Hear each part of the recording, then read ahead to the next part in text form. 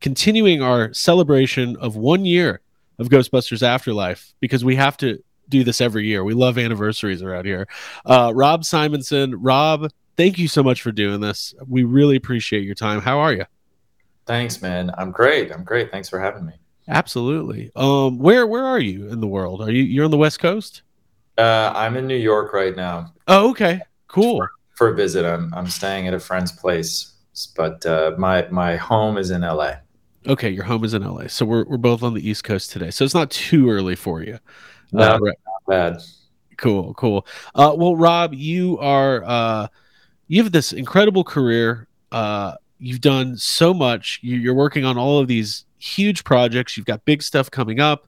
Obviously, we're going to be talking about Ghostbusters Afterlife, but I challenge anybody to go to your Wikipedia page, which I'm assuming is pretty accurate. I know sometimes in the personal life or biographical areas of Wikipedia pages, they might get some stuff wrong, but you've worked on incredible movies, incredible projects. But today we're going to be really focused on Ghostbusters Afterlife. So, Rob, just for our audience who doesn't know who you are and what you do and how you got into music composition and all that, can you give a little bit of a high level how you got into this industry? Oh, I'll try. Just narrow it down to like 3 sentences. No, yeah, I mean, I really do believe that, you know before you start, I'll say this: the musical components of film are so important, and I think they're more important to people than they even realize sometimes. I don't know if the average moviegoer comes out and immediately starts talking about the score, but I know me and my friends do. But Mhm. the way it affects people, the way it affects your viewing experience, it's the to me the most integral part. It can make or break any film. Yeah, well, it didn't occur to me until quite a bit later in life that film composing was a career. Even though when I was very young, I was constantly listening to movie soundtracks. They just were the soundtracks to me playing, basically. So I remember at my grandma's house just putting on the Star Wars. It's pretty much like the Imperial March on repeat over and over as my cousins and I were playing in the living room, and there were a lot of things that I would just sit down at the piano and kind of pick out by ear movie themes. But my kind of younger years of music were uh, some piano lessons, some instruction, but a lot of just playing around. I really loved. I was very protective of my relationship with the piano, which was very much kind of a discovery thing instead of someone teaching me a lot. So I'd learn a little bit, and then I'd be like, okay, that's enough. I just want to play. So it was making up songs and picking out things by ear. And then as I got into high school and college, I started playing more jazz and studied jazz piano a bit. Took some music classes at different universities. But in high school, I became friends with a group of people who were spending their free time making movies. And I was always messing around with video cameras when I was growing up, Okay. whatever I could get my hands on. But this group of guys, they were kind of operating at a higher level, and I was like, wow, yeah, let's do this. So we would just kind of make little films and put music to it. And it didn't occur to me to make the music to put to it, because I think at that time it was like, I mean, how can you compare to like the sound of an orchestra if you're just putting on something from an album onto what you create? Technology was just very different back then. So, um, but that group of people all went and studied filmmaking, kind of different aspects of filmmaking in college. So when we started making films, when people started making their student films and whatnot, I got involved and I got a taste of it, and it just my mind exploded, and I just thought, oh my gosh, of course, like this combines my love of storytelling and being in film and music, and so I just jumped in and didn't look back. That's amazing. Yeah, I mean, I'm a drummer, so I think it's a little bit different for me because it's just Drummers know. Like when I see somebody playing piano or guitar, I'm like, you guys are playing the real instruments. I'm just over here. I'm just over here hitting stuff. Uh, yeah, that's amazing. And I think I know I can relate to that. I mean, the John Williams Jurassic Park score, like I had that soundtrack playing it on a loop.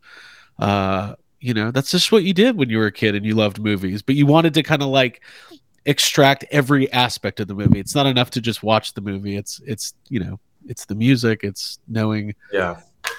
the actors and what else they did, and it's a whole thing. Um, so you've worked with Jason Reitman a lot. This is your third or fourth project with him? Third, yeah. Afterlife was the third film that we did together. Awesome, awesome. And can you talk a little bit about that relationship? I mean, you've been doing this for a long time. So how did was it Tully the first one you did together? Yeah, so Tully, I think, was temp edited with a lot of my music, and Okay. Jason, I think, fell in love with the sound of it and reached out, and we did Tully. And the first thing that I wrote and presented to him, he just absolutely loved and edited into the film, and really had no notes for it. Um, That's nice. all that wasn't indicative of all of our work together. Plenty of times where it was like, that's not it, and we got to keep looking. But that was a really great way to start. And I thought, wow, what an easy customer. Right, right, right.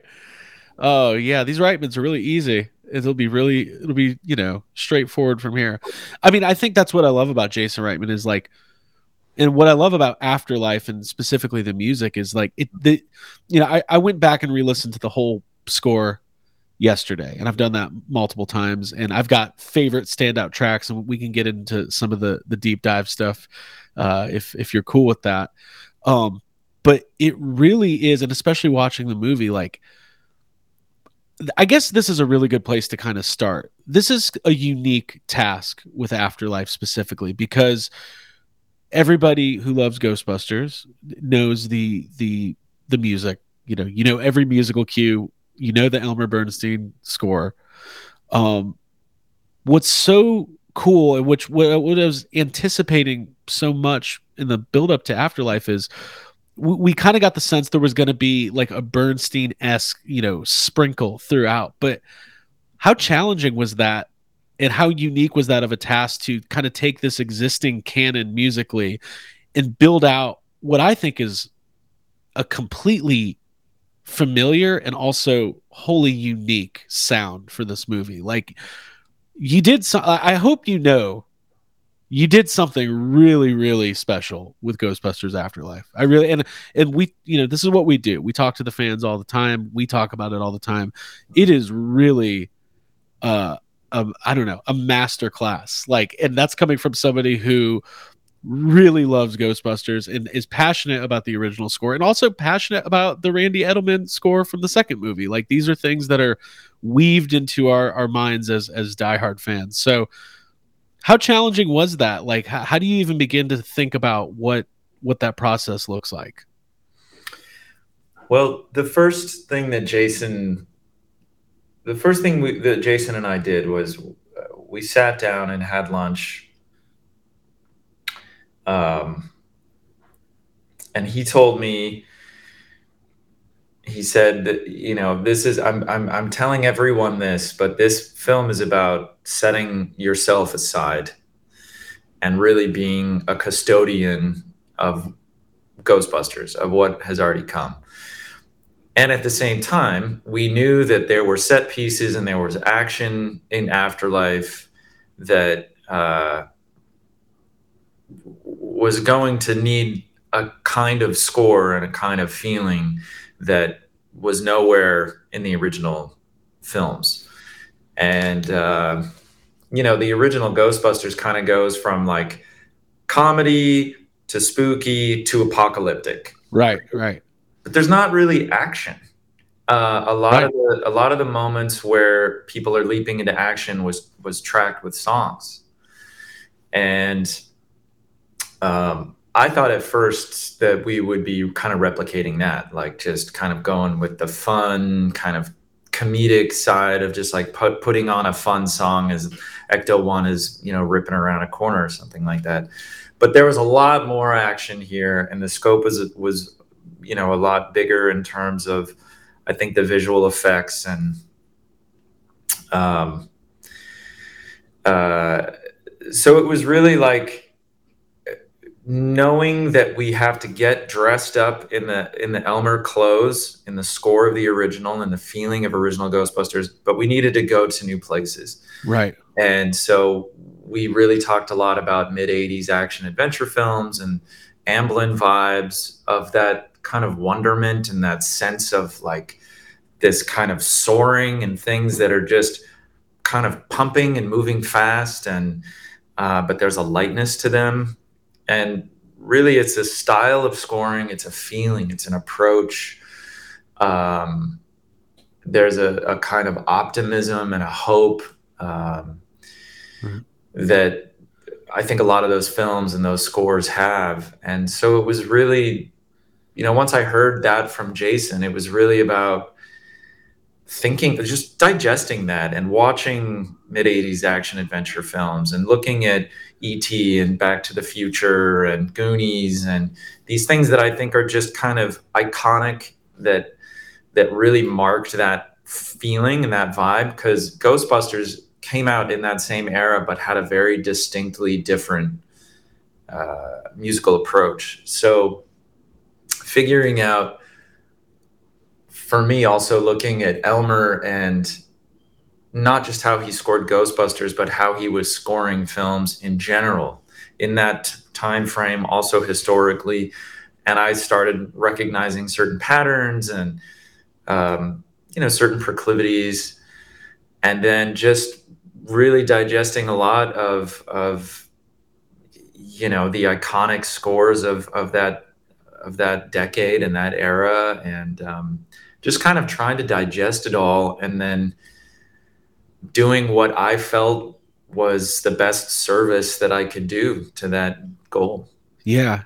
It's really amazing. And that kind of thought process, I think, you get the sense that that was kind of the direction Jason was giving to every aspect of the film, because like it's obviously a Ghostbusters movie and it feels like a Ghostbusters movie, but it's also this throwback to, movies like E.T. or like Back to the Future. And it has that feel. And one thing, throughout the score, there's a lot of brass and there's a lot of these exciting, the Alan Silvestri is the first name that comes to mind for me, because Back to the Future. If you're a Ghostbusters fan, you like also love Back to the Future. It's like 1A and 1B for most people. But hearing those big brass, 80s kind of adventure, when the whole Ecto One chase scene,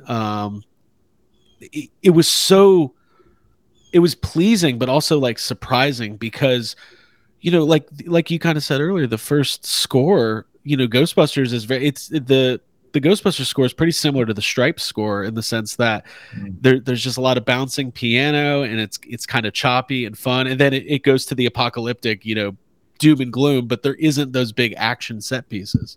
So the way you weaved it in is great.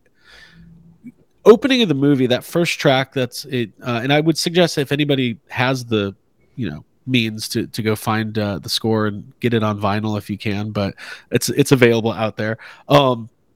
There's this we were able to see the movie at New York Comic Con for that first big screening, and you got the piano at the beginning, but then there's like this deep, I don't know, I'm not good at identifying instruments by ear, so I'll name things and you tell me how wrong I am, but it sounds like a baritone or like a bass clarinet or something like that.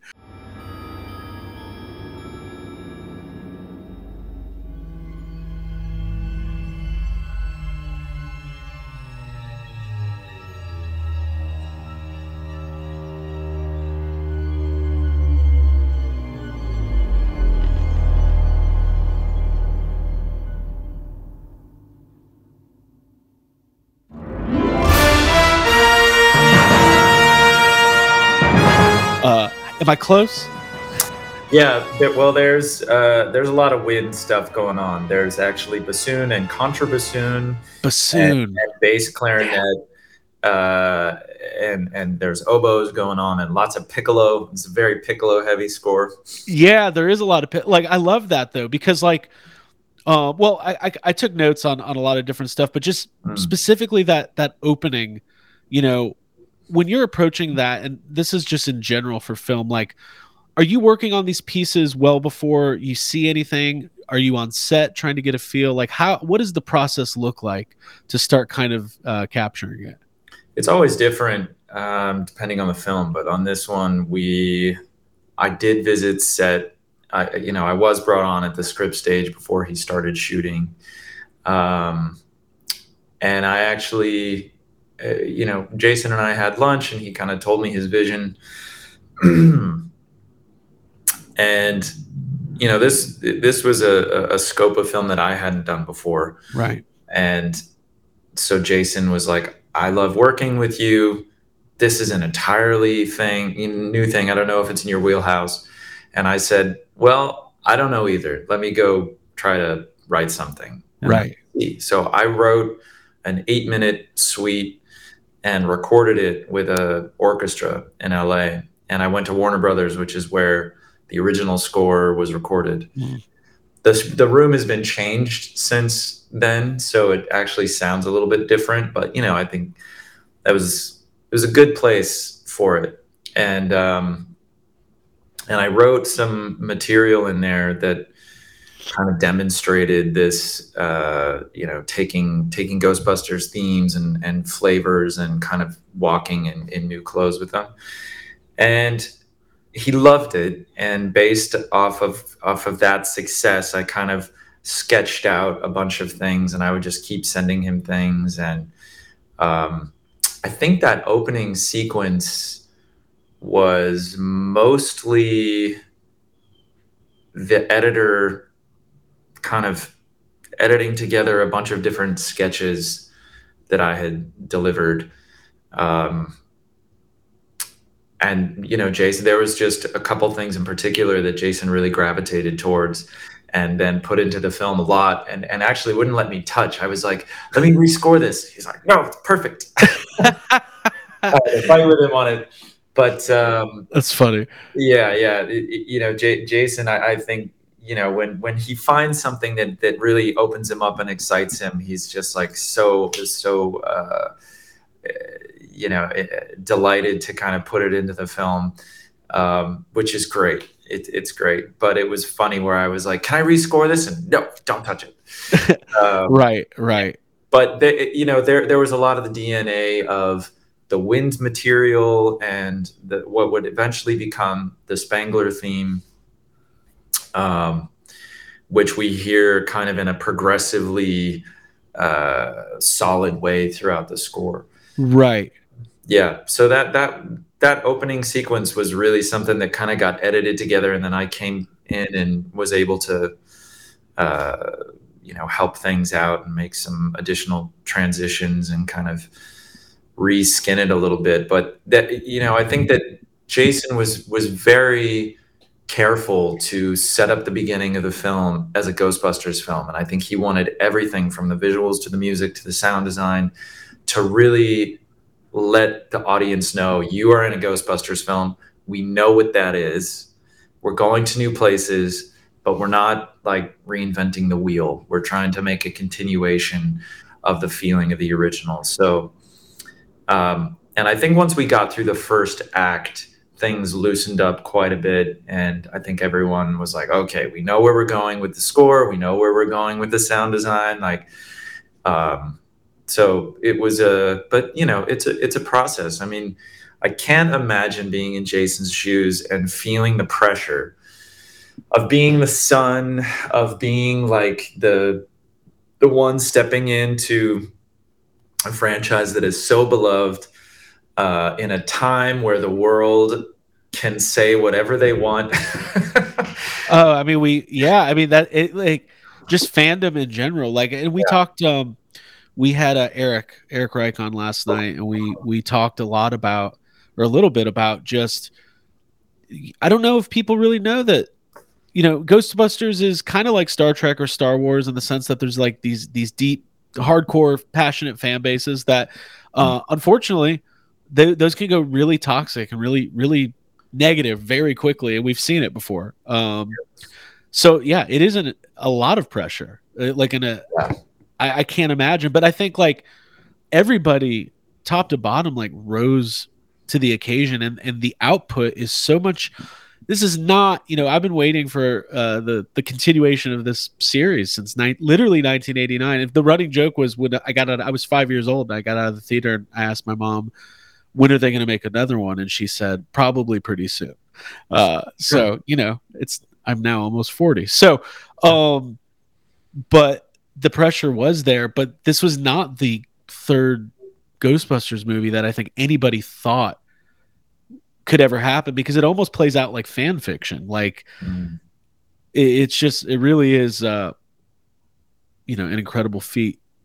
But what you did specifically, especially like going back to that opening, like there's these pieces of the original theme, dun dun dun dun dun dun dun, but to play them big when the Ecto's coming, and that could, in the wrong hands, that could be really cheesy. Like to take something that exists and make it bigger and bolder and more in your face, but it's the opposite of that. It's so impactful, and it's kind of like you just said. It's like, oh, this is Ghostbusters. I'm hearing something familiar, but it's new. Like, just really, like I said, really special. So thank you. I'm just gonna keep thanking you. A couple standout tracks as we get going here. I really like the Somerville track.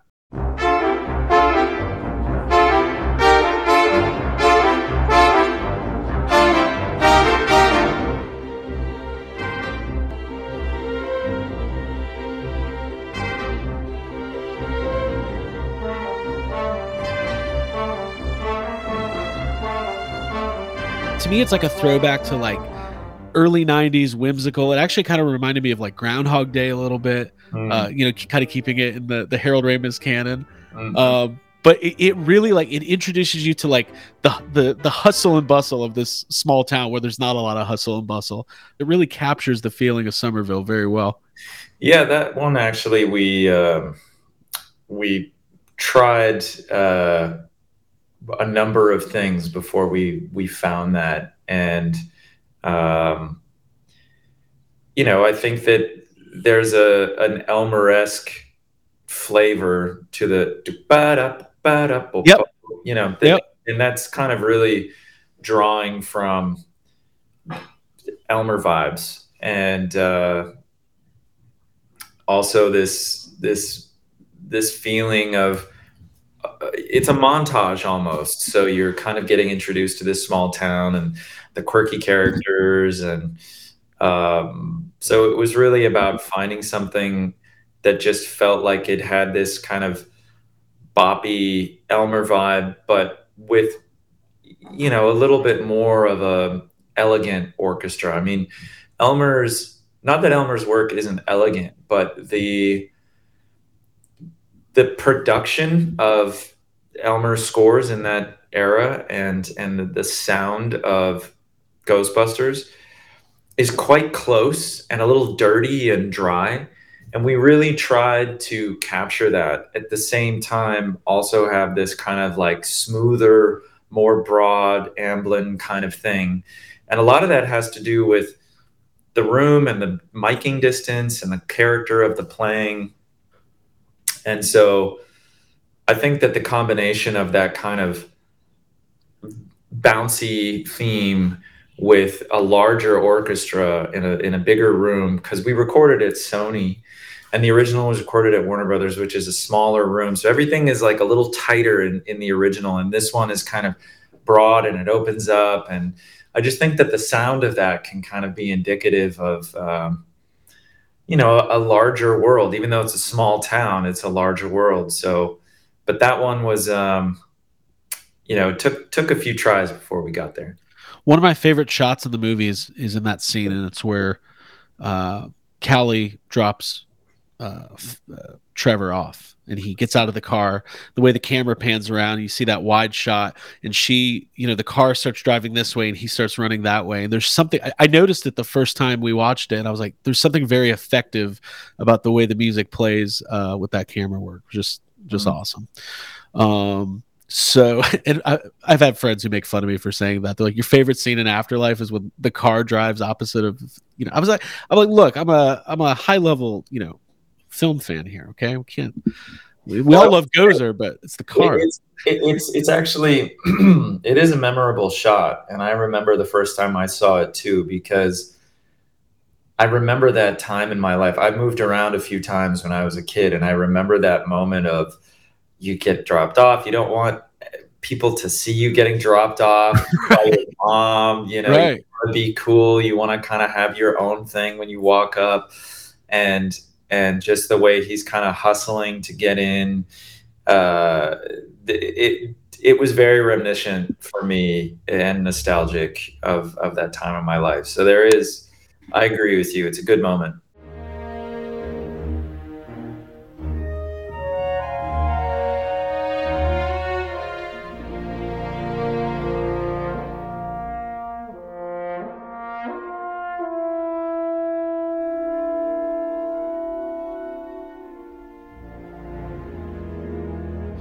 Another standout scene, the Raise a Cult scene, with Dan Aykroyd in his monologue. The "Don't Go Chasing Ghosts" is the name of the piece. Again, this is my favorite scene in the movie. I'll say that about every scene, but this really is, to me, the way it's shot, the way it's lit, when you get the full reveal after he picks up the phone and you see the wide shot, the way the music kind of like, I don't know what the right terminology is, but something happens where it almost like releases, if that makes sense. Yeah. Can you talk a little bit about scoring this scene specifically? Yeah, that was another one that took a few tries, and I think it was just about Raised is telling a story, so we're having to kind of score the history of Egon in this moment, and I think that it's kind of like opening the storybook, so that idea that like it opens up is very accurate. Yeah, really, really cool. That's also kind of a breaking point in the movie where you're kind of moving into a new chapter of what's going to be happening, and you're because you're waiting for that backstory. You're waiting for what happened to Egon, what happened to the Ghostbusters, and the music complements it really well. We talked a little bit about the Spengler theme and the Callie theme. That kind of, like you said, you hear it in bits and pieces throughout the movie, and then as you get towards the end, it becomes more prominent.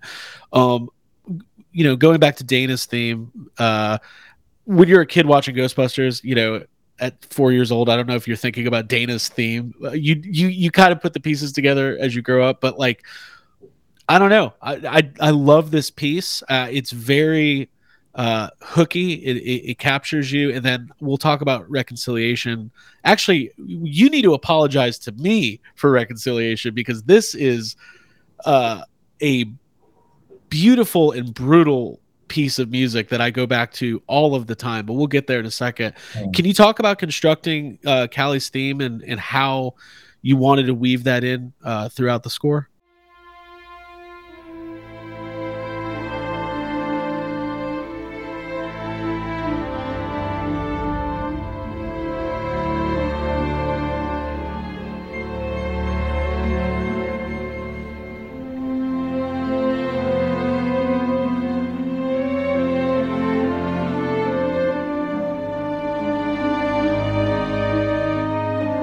I had all sorts of intentions to be more deliberate with a theme, but that little motif was actually never intended to be a theme. It was a motif, not designed to have to carry so much emotional weight. Mm-hmm. But Jason loved this little bit and kept putting it into the film, and it was kind of like, as we scored the film, That little motif, that little hook was like, let's rely on this more. It just kept showing up as he kind of put it in more places in the film. And then it was like, oh, this is, it was interesting. It kind of revealed itself to us. It was not this kind of deliberate thing. It was like the tail wagging the dog a little bit. And then I had to figure out how to turn that motif into something that felt more like a theme. So it was a very organic process as we got deeper into the film.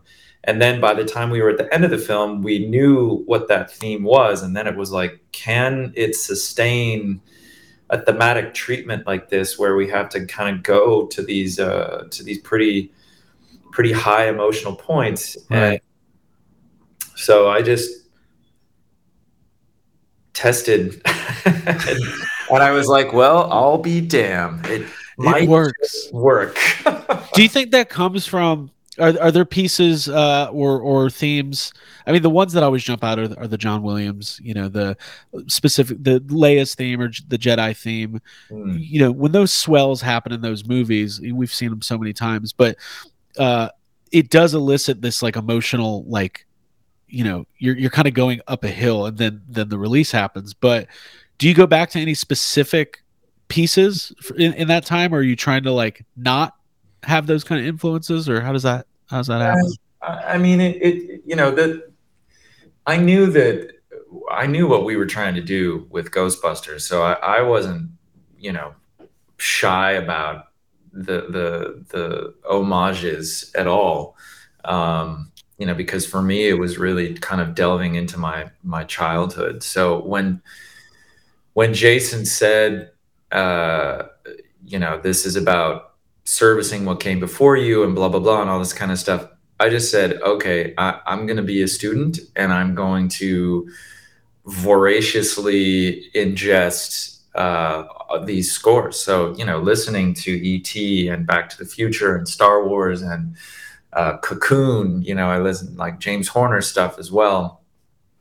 And I wanted it to feel like those things. Yeah. Even if it didn't feel like me, I was just like, this is okay. This is like a very specific opportunity, and I just really embraced it. And I felt like um, that's what I would want out of this, and that's really the overall approach that I took, because I've seen films that are reboots or continuations of films from that era, and I've been left disappointed or Yeah. wanting, just as a fan, because I watched those movies. I devoured them when I was a kid, Right. Right. and the scores were so important to me. They gave me so many emotions. They helped me to discover certain emotions, I think, and the Star Wars scores especially. I mean, I know that it's just such a common thing for my generation of composers to just say like, well, Star Wars, why we became composers. But I really do feel like there are flavors in those scores that help to create a feeling inside of me that uh, was just so important. And I think it helped people to kind of move towards something that can kind of be communicated with music and is really hard to communicate with anything else. Yeah. And so anyway, I mean, there were all sorts of those scores I kept going back to. And I think mostly it was because, I mean, I was definitely looking at the orchestration of these scores, but it was also just to kind of implant a feeling and the spirit of how those films were scored. So I was also watching them, rewatching these films, and E.T. has been one of my favorite scores for so long. And so I watched that film a lot Yeah. because, it's like, and I also spent time trying to imagine. I mean, there's great YouTubes of showing you these famous scenes from these famous films without the score and how dead and awkward it feels. Yep.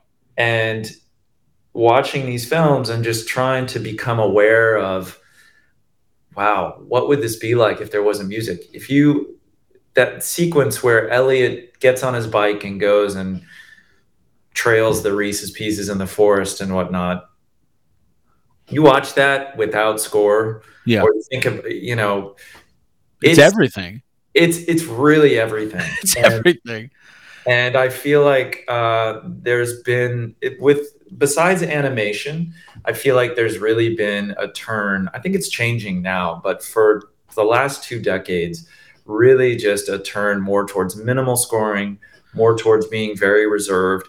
And those mid '80s films are anything but reserved. No, it's almost like you feel like the orchestra's there with you, like in the theater, Yeah. like yeah. And I love and that's what Afterlife does, and maybe it's gonna be almost like a thought leader in that sense, where we know that directors and VFX they want to use more practical effects because it is a throwback, and it's again that thing where I don't know if when my parents go see Jurassic World and they don't like it as much as the original Jurassic Park, if they are computing in their head the reasons behind that. Is it the score? Is it there's too much, CGI dinosaurs versus what it was like to have that real T-Rex, dropping his eye down or her eye down, sorry.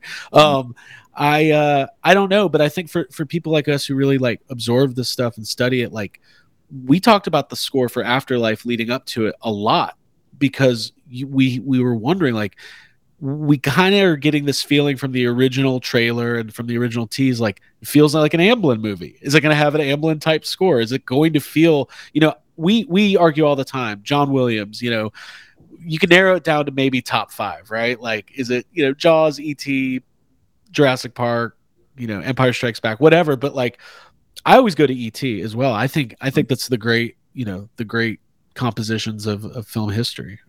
So Yeah, and there's a William Walton piece. I mean, John Williams. I mean, to me, he's absolutely the best. But he was also someone that was highly influenced by other composers, highly. And I know that you can go, very deep on the internet where people do all these comparisons and say, right. "Oh no, the Jawa theme is actually, This right. and all this kind of stuff." And I have so much sympathy for John because he came up in a time when there was a vanguard of classical composers that had kind of recently been pushing the world of classical music forward, and he came from that. He came from that. He came from the Korngold school of film scoring. I mean, he was also influenced by these things as he was a young composer coming up, and George Lucas was also, and Spielberg, they're big classical heads. And they, from what I have learned from it, I don't know that this is true or not, but seems like they probably tempt those movies with these classical pieces that then John went back in. And in my opinion, brought out so much emotion, like took them to another level. Like it's not like he's just copying this moment and then doesn't know what to do with it. He's just like, oh, I know what this is, and let me show you what this is. And I think that also affected how I approached Afterlife, because I was also going back to the classical music and the composers that were influencing John Williams and Elmer Bernstein. I think Silvestri and Horner were like a younger generation. Right. But you can find all these things. And so I was going back to like, well, what inspired John with this? And there's a William Walton piece. William Walton is an incredible composer. And John Williams took a lot from William Walton. And there's a piece that is clearly the end of E.T. Pretty clearly. And so, we looked at that and it was like, well, this is so effective. It works so well. Was I trying to cop that for the end of Afterlife? Absolutely. But also, doing it in a new way, because again, it's like this is what the whole endeavor of Afterlife was: getting into the clothes of the original and walking into new territory. So, long answer, uh, I loved the moments where I feel like I'm bringing something in that is an homage. And it wasn't an ego thing for me. It wasn't like, oh, I'm going to do the Right. Rob Simonson thing and then, whatever. It's like, and I don't even know what that is. I'm very much into just exploring and being broad and trying all sorts of different things and playing in all sorts of different genres. But to me, this was like, I want to feel like I felt when I was a kid and I watched all those scores. Well, I mean, that's a great bridge to. I did want to talk about that, the final piece with reconciliation.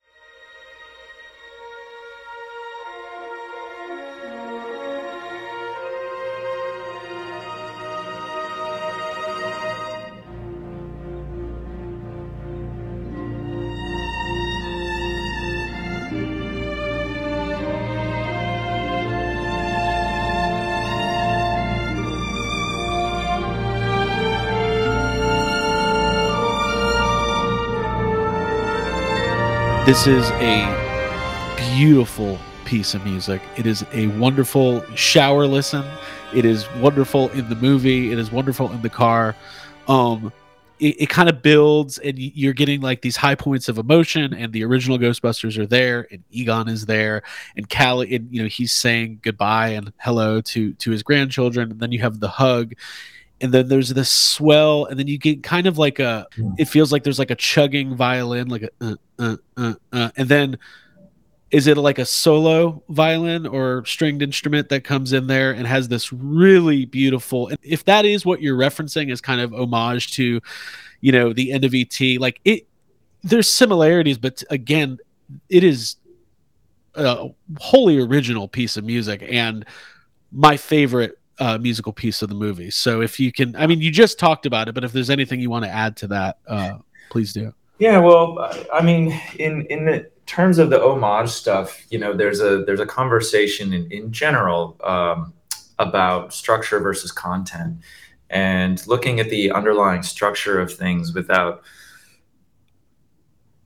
copying the content, Right. is like what works about this. And yeah, I think that there's that moment with the hug where there's an uncertainty about what's going to happen and things are kind of hanging, and then when she hugs, you hear the chugging, and that it's actually the cello in there going from Right, okay. and it's this, it's not staccato, it's not supposed to be this like chuck chuck chuck chuck, it's this like forceful movement, kind of like strong flowing water. It's unbroken, but it's definitely forward moving.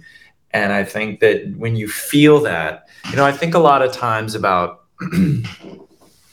promise. I took a writing class years ago by a screenwriter, and his entire thing is called Storytelling is Promise.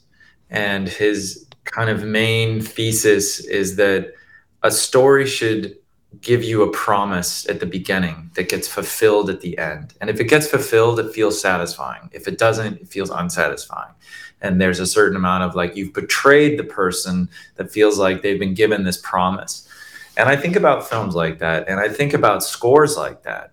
I think about, what promise is the score going to give you at the beginning? And I think that being able to land with the Spangler theme in that kind of broad emotional way, I didn't realize that was the promise that was being set up. But you hear that the second that the family drives up to the farmhouse. You hear this little, it's piccolo and it's in the distance, and it's, it's oboes and clarinets playing it, and it's kind of spooky and distant. And then at the end, it's like it's played by a solo violin, and it's wrenching the heart. But I think that in an entire score, think about what are the promises that you're setting up at the beginning, and are you going to fulfill those at the end? And then even within specific pieces and with specific movements of pieces. So I think that moment when the hug drops and you just feel this like major chord that's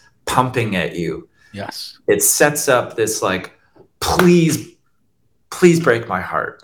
Yeah, no, and it does. And then when it does begin to break your heart, and you have that panning shot of the original three Ghostbusters, and uh, this is one of the best acting performances of Bill Murray's career. There's like this lip quiver, Mm, doesn't say a word, but it says everything, and it also says.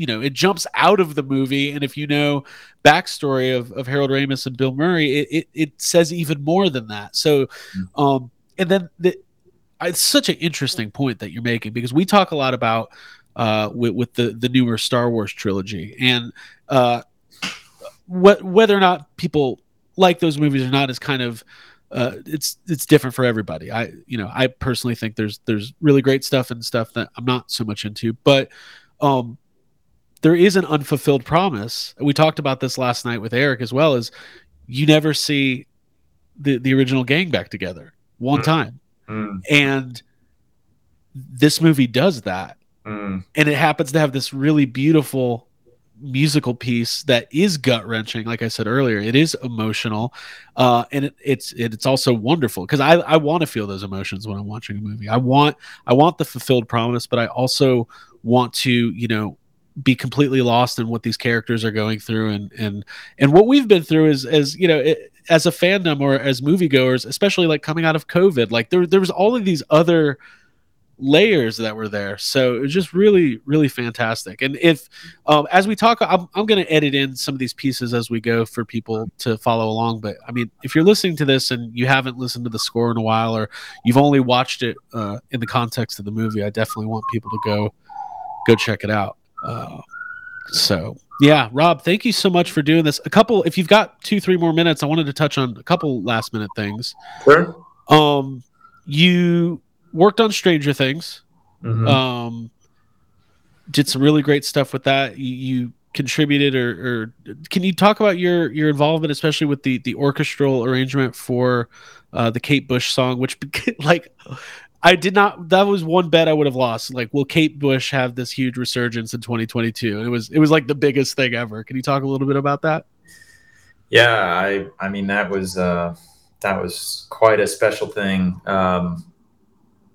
I had scored the Adam Project for Sean Levy, who's one of the executive producers, or he is the executive Yep. producer of Stranger Things, and we, Sean was a producer, an executive producer on The Spectacular Now, and uh, that was back in 2012, and he I remember was he loves music, he loves score, and he kind of was over the moon about the job that I did on Spectacular Now, and I think he felt that it really transformed the film. And so since then he's kind of looked for something to collaborate on, and nothing quite lined up until the Adam Project. And so he made a very lovely and impassioned phone call to me, telling me that it's like he hears me doing all of these kind of different things, and he wants to give me a canvas to kind of pull it all together for the Adam Project. And we did it. We had such a great time working together. I mean, he's an amazing person to work with, and so enthusiastic. Anyway, the Duffer Brothers saw the Adam Project and also felt like there was a touch of Amblin in that. It's a much different score than Afterlife. But I think, film wise, there's some Amblin moments, and the Duffer Brothers really kind of flipped. And I later found out that they've been kind of longtime fans of mine as well. That's awesome. Nerve and some other kind of synth hybrid scores that I've done and whatnot. And they knew that they had these moments in this season where they really felt like they wanted to go big, and they were over the moon about the Adam Project score. So yeah, they called me up and they said, "There's 4 things that we want you to look at, and one is Kate Bush running up that hill." And I was like, "What?" Right. Yeah. So to be able to write this kind of love letter, because there's the scoring of the song in the scene, and then there's the end credits piece. And so I kind of got to do a proper cover that's like a lullaby thing.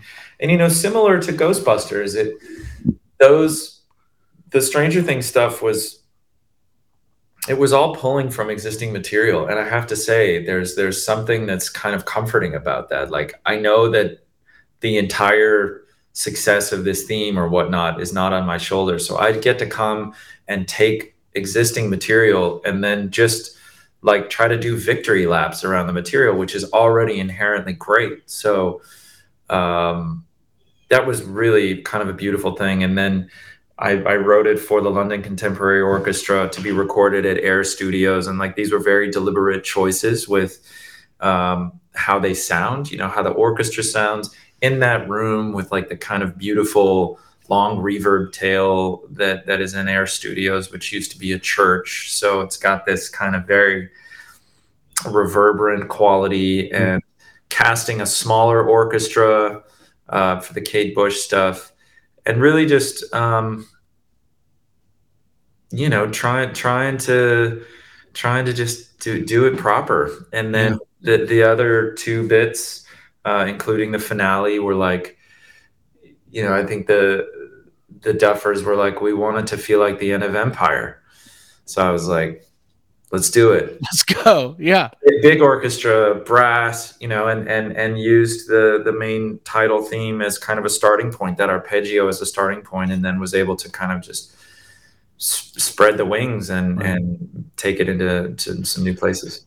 Well, it was wonderful. And the I like that Stranger Things in general has music has kind of become part of the show. Like you kind of look forward. I know I look forward to the compositions, and I think they're gonna have a lot to live up to next year, though, because I think with Kate Bush and what was it, and Metallica, people are now going to be expecting like, what's going to be the. I can only imagine there's like artist management all over, like submitting to Netflix, like, please use our song. It's you and me.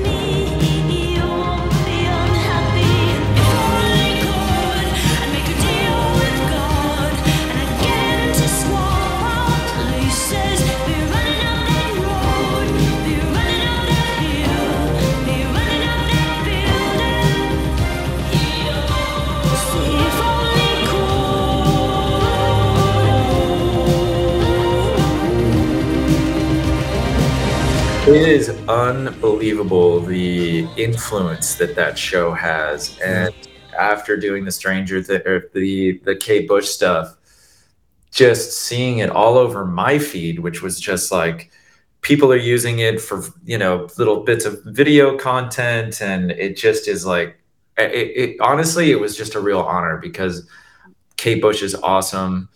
Running Up That Hill is such an awesome song, and she was a real innovator, and I don't think ever experienced the levels of success in the US that she did in the UK. And right, exactly. for so many years later to become the biggest thing ever. And now a whole new generation is going to dig into her catalog and find all of her other music. I mean, that's like a once in a lifetime thing that happens, like very, very rare. And it's so rad that it happened for her. And it just makes me happy. So I hope that there's other artists that get kind of plucked out of, the obscurity of the past. And yeah, I'm equally excited to see what they do with the new season. Right, because I'm just trying to think, like, if it goes later 80s, like I love the idea of some not forgotten, but like you said, maybe didn't hit the peaks of success, some new wave band that maybe, I don't know, Gen Z doesn't know about yet. Just like all of a sudden, everyone's going nuts.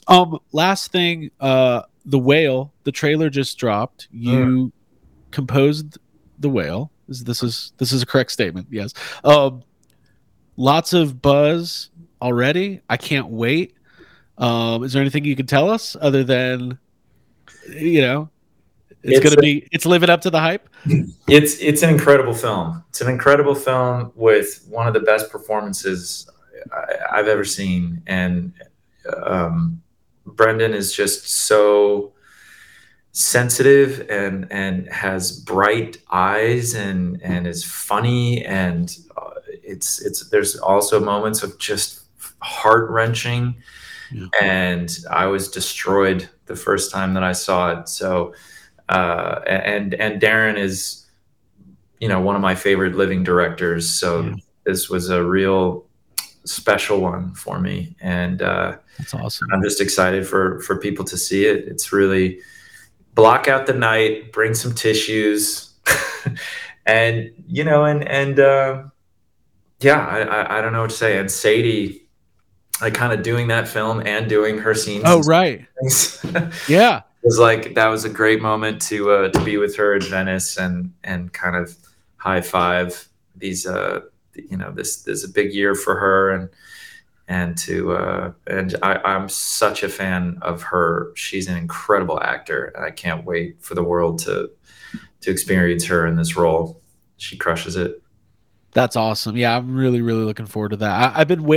I called the Brendan Fraser comeback years ago. I said, guys, I don't know. I was like, I don't know if it'll be like an AMC show or some streaming thing, but the fact that it's like this Darren Aronofsky, like getting all this buzz, like you even hear it's starting to kind of get into the culture a little bit. Like people are really anticipating that movie. So, Renaissance. Yeah, it's right. Exactly. We always go when we go to Universal Studios. We always have to go on the Mummy ride, pay our respects. It's the best. It's a fantastic ride. Rob, you've been unbelievably generous with your time. I can't wait to see what comes next. We know there's more Ghostbusters projects coming. I hope you're involved. You did an absolutely amazing job. And I hope everybody goes and checks out all of your past work, because you have this unbelievable filmography. In fact, I watched The Front Runner for the first time fairly recently, and it's fantastic. I loved it, and intense, and just you're killing it. So we appreciate you being here, helping us celebrate. We're gonna do this every 6 months, just to let you know. All right, Rob, have a good one, man. All right, thanks. You too.